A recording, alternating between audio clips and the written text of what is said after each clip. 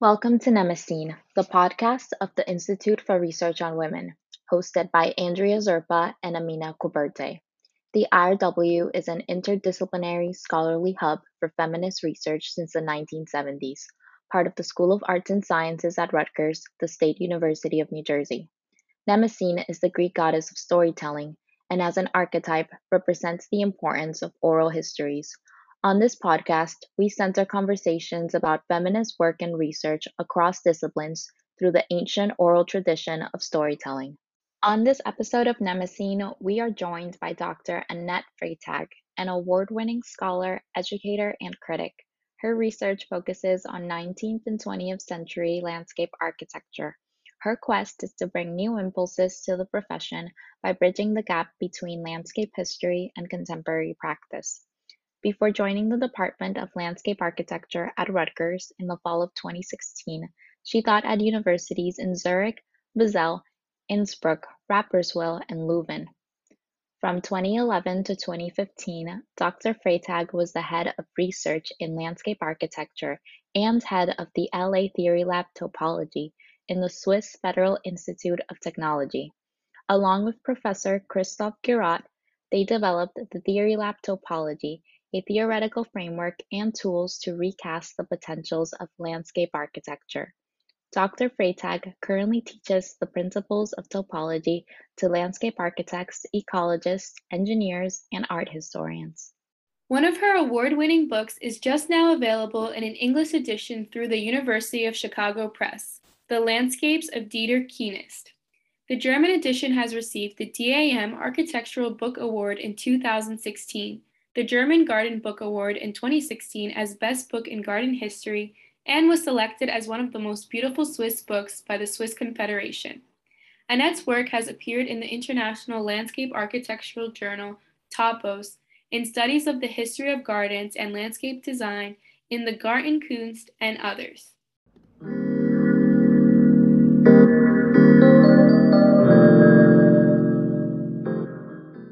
You are a trained art historian, but started working on gardens in the mid 1990s and later earned a PhD in landscape architecture.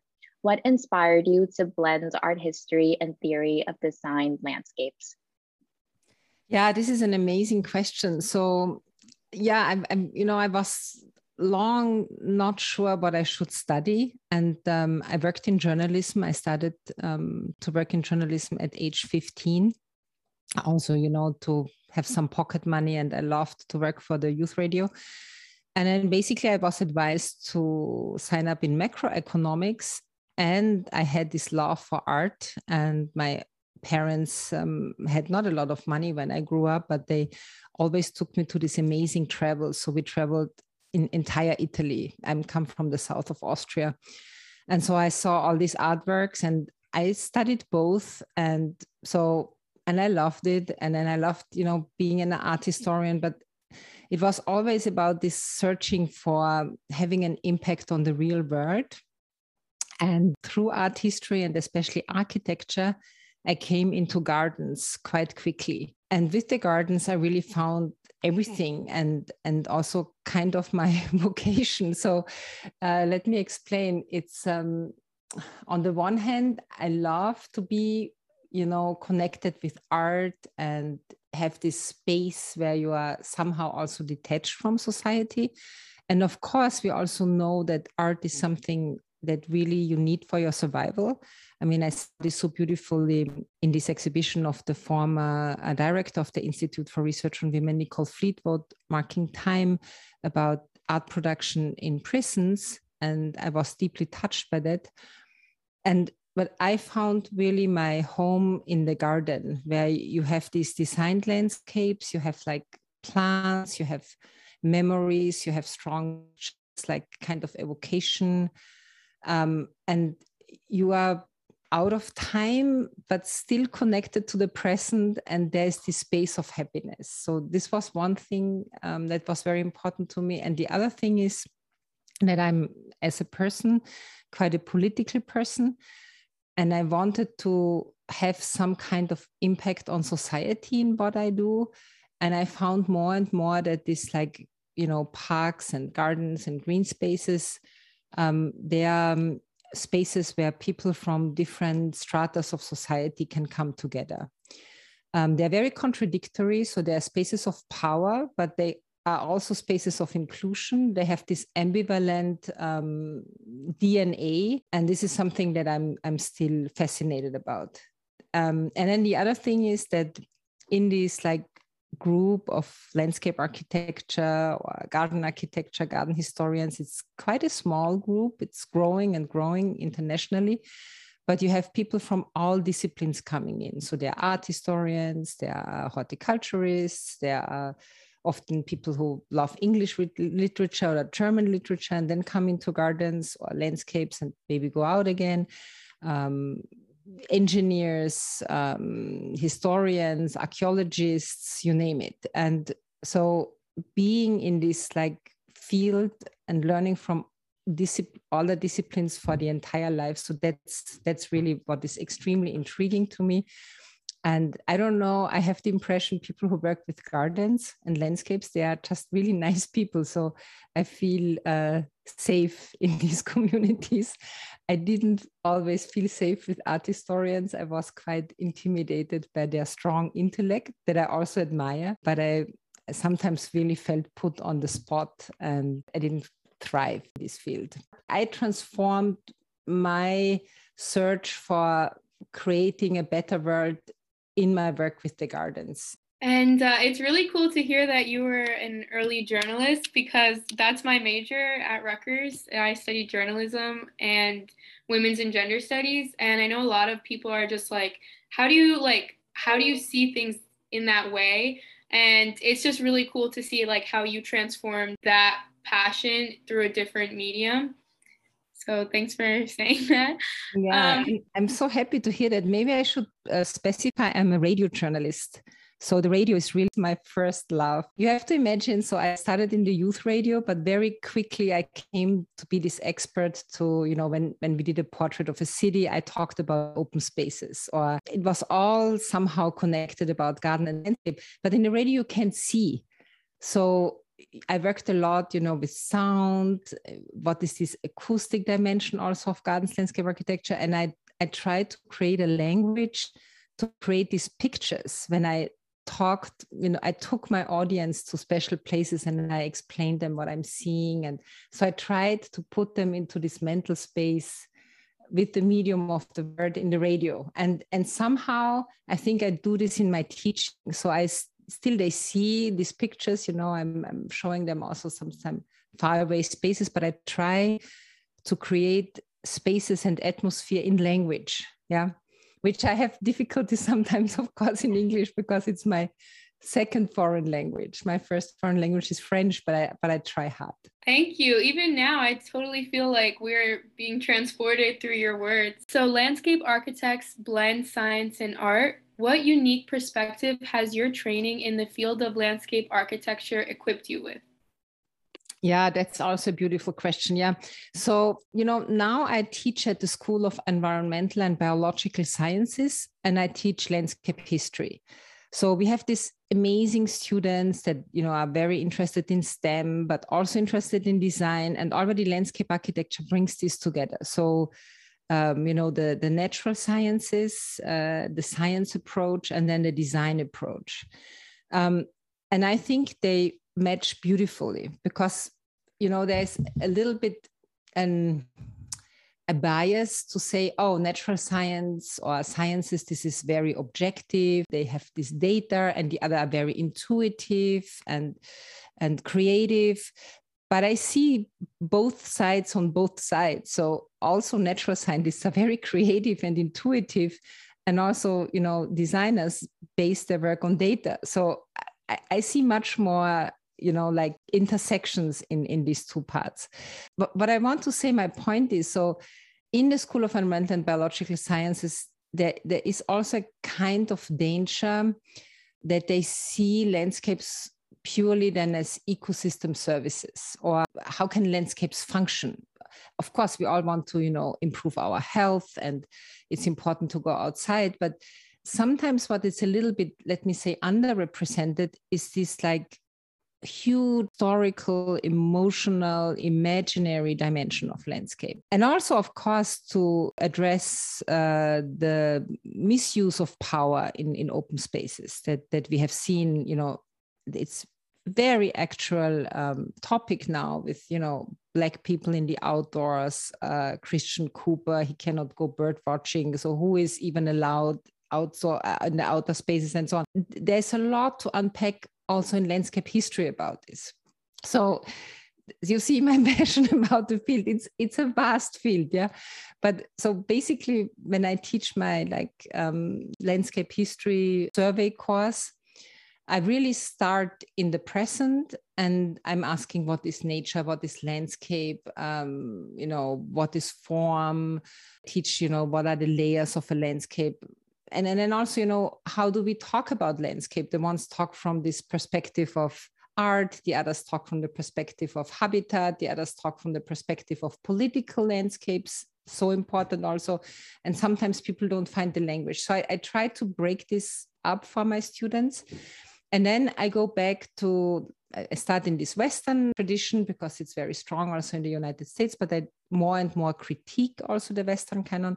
And then I look, how does form emerge? And so from my perspective, you have, this survival. So you try to survive in a landscape and you bring form to it, of course, through agricultural practices, horticultural practices, hunting, whatever you do, you might, just have a clearing as a hunting ground. A clearing is a form. And then you have practices, not only survival practices, but also spiritual practices. So from the beginning of interaction with landscapes, and we can beautifully see this with indigenous peoples, and also if we study the wisdom of First Nation people in this country, what are the spiritual relationships to the landscape? And then how do they emerge out of the terrain over time? Yeah.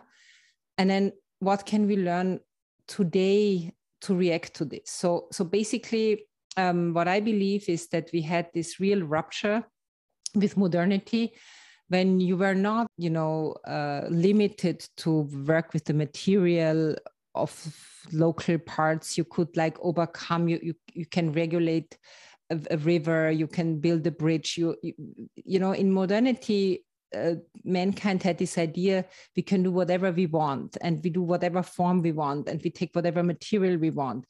And this also merged with this globalization, what I call flush culture, the admiration of the cheap things, of flushing, of not recycling, not reusing. And this brought us basically to a kind of climatic catastrophe, but it brought us also to a catastrophe of just how things look like. I mean, drive a little bit around New Jersey and you see there was not much thought about where to put a road or, not only say a highway. And so we have really passed a kind of breaking point to this. And so if we go back to landscape history, we can get this feeling again for what is accurate to use at the place, what plants are accurate, what materials, how can we merge form, but also meaning, and how can we create landscapes that lift us, in our spirits, and that we take out of the only things of how can they function, what can we get from them, what is their service, ecosystem service, or what is a resource, how we can gain money out of it. Yeah, I think if you go down in the history of landscape design, landscape architecture, gardens, and you see this trias between use, spiritual practice, and creating form out of the terrain, I think you can get the sensibility to better deal with contemporary environments. So I'm sorry that it took me so long to explain this, and maybe it's a little bit abstract, but it's so complex. It's something that you sign up to learn, and then you learn your entire life. And it's even more, I think it's a way of life. So sometimes I used to say, landscape architecture is a way of life more than a discipline to study, if I can say so. I say this with a smile, of course. Do you think that your colleagues, other people in the landscape architecture field feel similarly? Yes, I think so. I think they all whatever they do, they all want to be on the good side of history. I say this with a love. They want to, give great spaces, healthy spaces to the public. Also, not only centered on people, but thinking about that people and animals, of course, they create an environment of living beings, and we should care for the well-being of all. Yes, I believe that they very much want to do the good fight. The thing with nature, and this is the tricky thing, there's a lot of ideology that comes with it. And because everyone wants to do so well, emotions can get up really high, and it can be a contested thing because people get so much in their ego because they think, but I want to do the good thing and I'm right on this. And this is the way we have to do it. And of course, we know that we always have to look, how other people see things. I mean, I personally, the biggest, the two big learnings curve I did coming from Europe to here is really learning from the diversity, and also understanding that people with different backgrounds have different ways of learning, have different, things that they cherish. And the other big thing was really learning from First Nation wisdom. So I'm very impressed the way, the relationships they have to their plants when they plant a garden, and especially with medicinal plants. They would never harvest a plant without having a relationship with this plant. And they are really looking, what is the moon and what is the cycle in the month and so on. And I think it is so sad that in this Western tradition, people got so arrogant and mocked all indigenous peoples because they considered the river to be a brother and the mother to be the earth and the sun to be a god. But looking now in the catastrophe that this Western thinking has brought us, I think we should be much more humble and learn, from the people who a really harmonious relationship with nature and only took out what they really needed for survival. So it turns out now, looking back, that they were the smart ones, and the Western people were not, definitely not. I completely agree. I hope that we can all try to implement that practice and give back to the land and respect it. And just to sort of add to the conversation, I was thinking a lot about how when a lot of people my age or even professors talk about climate change, it's often considered like a chore. Like, this is something we all need to come together and fight. Like, the word is always fight. We need to fight against climate change. We need to actively do things. But I really like that your perspective and your discipline, as you were talking about it, involves a lot of hope, because yes, there is a lot of work to be done for sure, and an attitude shift. But just in your discussion on the disruptiveness of architecture in the way our spirits, sort of makes me think that there is something, not only just our earth worth fighting for, but ourselves too. There's a whole other way we could be living, and we could be having a relationship with each other, with ourselves, with this world, that is worth striving towards and worth protecting. Yeah, I totally agree. And I also have to say that, and I don't say this just for this podcast, I really mean it. Coming to Rutgers and working with the students, that's my big hope also. I think these students are wonderful. And when I see this next generation emerging, so smart, so dedicated, and also equipped with this humbleness and a genuine striving to make the world a better place. So this gives me a lot of hope. Because of course, the situation right now is really, really dire. And sometimes I'm just thinking, how is this possible? Because you have to see, so I grew up in the 70s and 80s. And when I graduated from high school, the Berlin Wall came down, the Iron Curtain fell. So we had this East-West conflict forever. And there was really this feeling, it's fine now. What can happen? Everything will be good. It's super naive, And then so many years later, we are it's burning on all sides. I mean, like literally. But I'm often thinking, especially in this situation, you cannot be a pessimist. You cannot afford to be a pessimist. You have to be really working on a daily basis on this hope and on going forward in a good way. And I mean, look at the history of mankind. They were like, and womankind, of course, they were able to do the most amazing things. So yeah, I have big hopes in this young generation. And this whole climate movement is driven by school children and college students. Yeah. So it's really the young generation that is the driver. And so I really have hope. Me too. You were a trailblazer in European institutions with how you conducted your research, teaching, and mentorship to younger female scholars. Can you please talk about your career in Europe? Yeah, I think I am a trailblazer because in the end I succeeded. And I was a very old PhD student, but I had the luck that the professor I worked with went to Singapore for a year and asked me to, run the chair. And this European chair was like one professorship, but it had 15 people attached, to secretaries and archivists, librarian and 15 researchers, so like a company, and I did very well. And then this boosted me to become a professor very quickly. So some things also happened by chance in a way. And I say this to encourage people to think very positively about their biographies. Everything came together in being a professor. From this like success that, was also due to luck, of course, also to hard work, I can encourage women and mentor them. And in general, trailblazer, this is what colleagues call me very often. I always said I'm a really diehard feminist, and people were a bit shocked sometimes to hear that. And also younger women were shocked, and they said, I don't believe in, I think we can do whatever we want. I don't want to put in this feminist corner.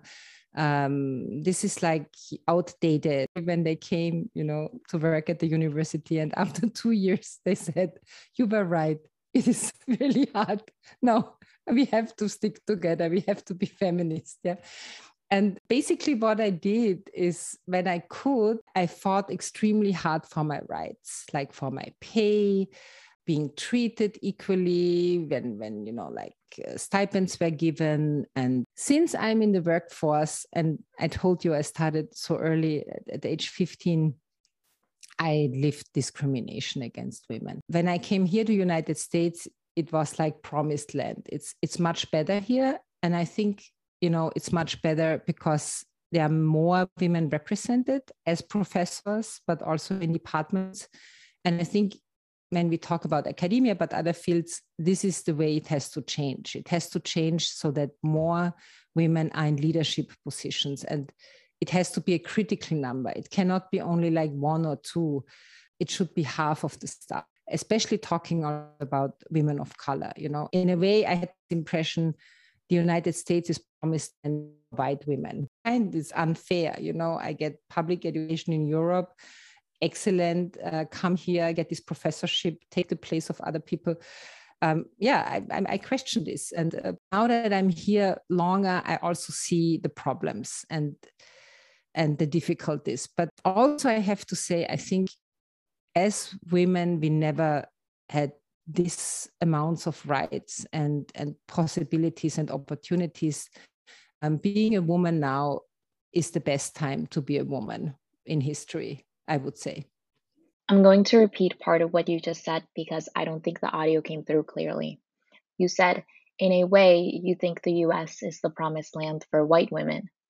That's a very important observation. How do you think we can empower young girls to pursue technical and STEM fields? The one thing is, of course, need to get them interested and need to make sure that they have opportunities and they believe in themselves, help them confidence that they can be whatever they want. Yeah. And the more we will have also fantastic women represented, or we know about them, just, a book like The Rebel Girls to find out what you can all be as a woman, and you read to little girls already. I think that's amazing, because basically, if that you can make it really starts so early. And I'm convinced that I had this resilience throughout my life because I had a father who was like a mother. And this was very unusual in the 1970s when I grew up. And I never forgot. And I only found out that, I should be less as a woman. It was already too late. Yeah. Because it's nothing that I ever felt at home or even at school.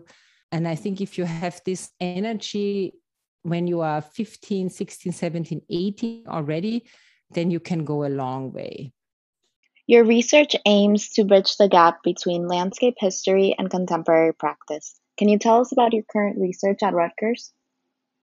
Yeah, I love to. And we are just organizing an event that is very close, the March to Rutgers Gardens on September 25th, rain date September 26th. So it came out of my current research that is on walking. Walking in gardens is essential. Walking in communities is essential. I work on this for a long time, very strongly from the phenomenological perspective and topological perspective, but it has a really, really important activist component. And this is what we want to, do at the March to Rutgers Gardens. So maybe you know that Rutgers Gardens is a beautiful resource, but it's cut up from campus by a series of roads and highways, and it can only be reached by car. There is no bus system, there is no path, and it's really a stone throw away from Cook campus. You could walk there in 20 minutes if there were a path, and you could cross a rider's lane. And so on September 25th, we are going to walk from Cook campus to Rutgers Gardens. There's a cow tunnel in the research farm that only some people know about it.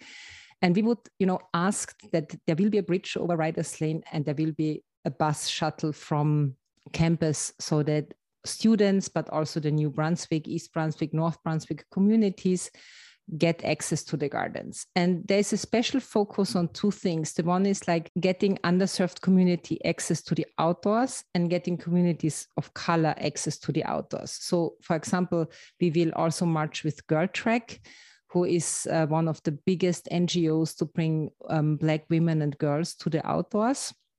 And the other thing is that we are reflecting on the layers of land at Rutgers, the history and the resources. So we will start with the dense land acknowledgement. We will talk about markers, from the Scarlet and Black project. What is Black history at Rutgers? Also, contested and painful history, both Indigenous and Black histories. Then we are going to see what do we have as resources. So there are several living labs from SCBS, but we will also want to add some more. Then we have a history of an avant-garde movement, Fluxus, that was very much to also changing everyday life and having, we are going to perform some Fluxus performances. Then we will have really nice dance event, the stories of the natural world, some actors coming. We have the Voorhees Choir performing in the cow tunnel, some students painting a mural who comes from the Latino community of New Brunswick, studied at Rutgers, went to work in New York, works also about food security. And she also wants to have a vibrant space at Rutgers Gardens where the community of Rutgers and the Brunswick townships is engaged.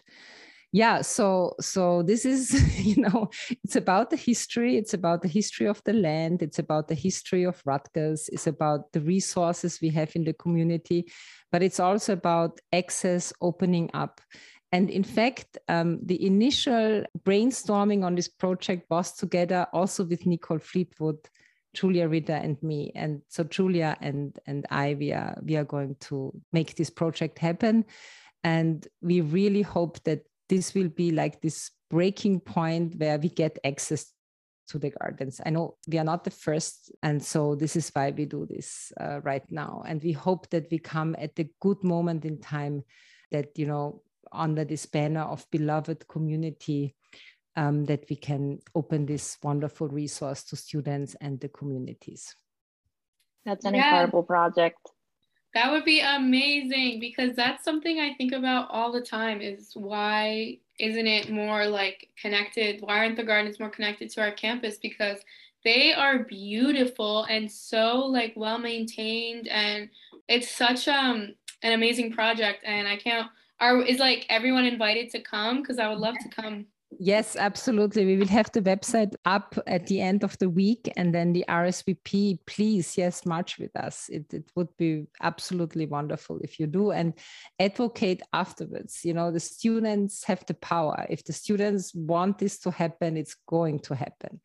We are doing really an awareness raising event, but also again, showing Rutgers history and Rutgers future. Definitely. Well, thank you so much. I definitely will be there and sharing too. We love to ask our podcast guests to share their zodiac sign with us if they're comfortable doing so. This kind of touches on a little bit the spirituality thing I was thinking about earlier too. And would you like to share your zodiac sign, Professor? Yeah, I'm happy to do so. I'm an Aries. The Aries, or the ram, is an important sign also in fertility and the history of landscape memory, I would say. And my ascendant is Sagittarius, so I'm fire and fire combined. And yeah, there's a reason for that. That's amazing, because I'm a Sagittarius sun and Cancer ascendant. And that's beautiful. Thank you. But I love the fire energy. It's much needed too. Thank you. Well, Annette, thank you so much for taking the time to be on the Nemesine podcast. This was such an amazing discussion. I learned so much about landscape architecture, but it's really so close to our everyday lives. And bad landscape architecture has really cut us off from the natural world and hurt the earth. So I hope that industries can come together and make things right with people like you. Thank you so much, Andrea. It's always a pleasure. And I can only say that the Institute for Research on Women is one of my biggest discoveries since I'm at Rutgers. And it's a home of inspiration and painful discussions that need to be led. And I'm very honored to be part of it. And, at least like a planet that circles around your universe a little bit.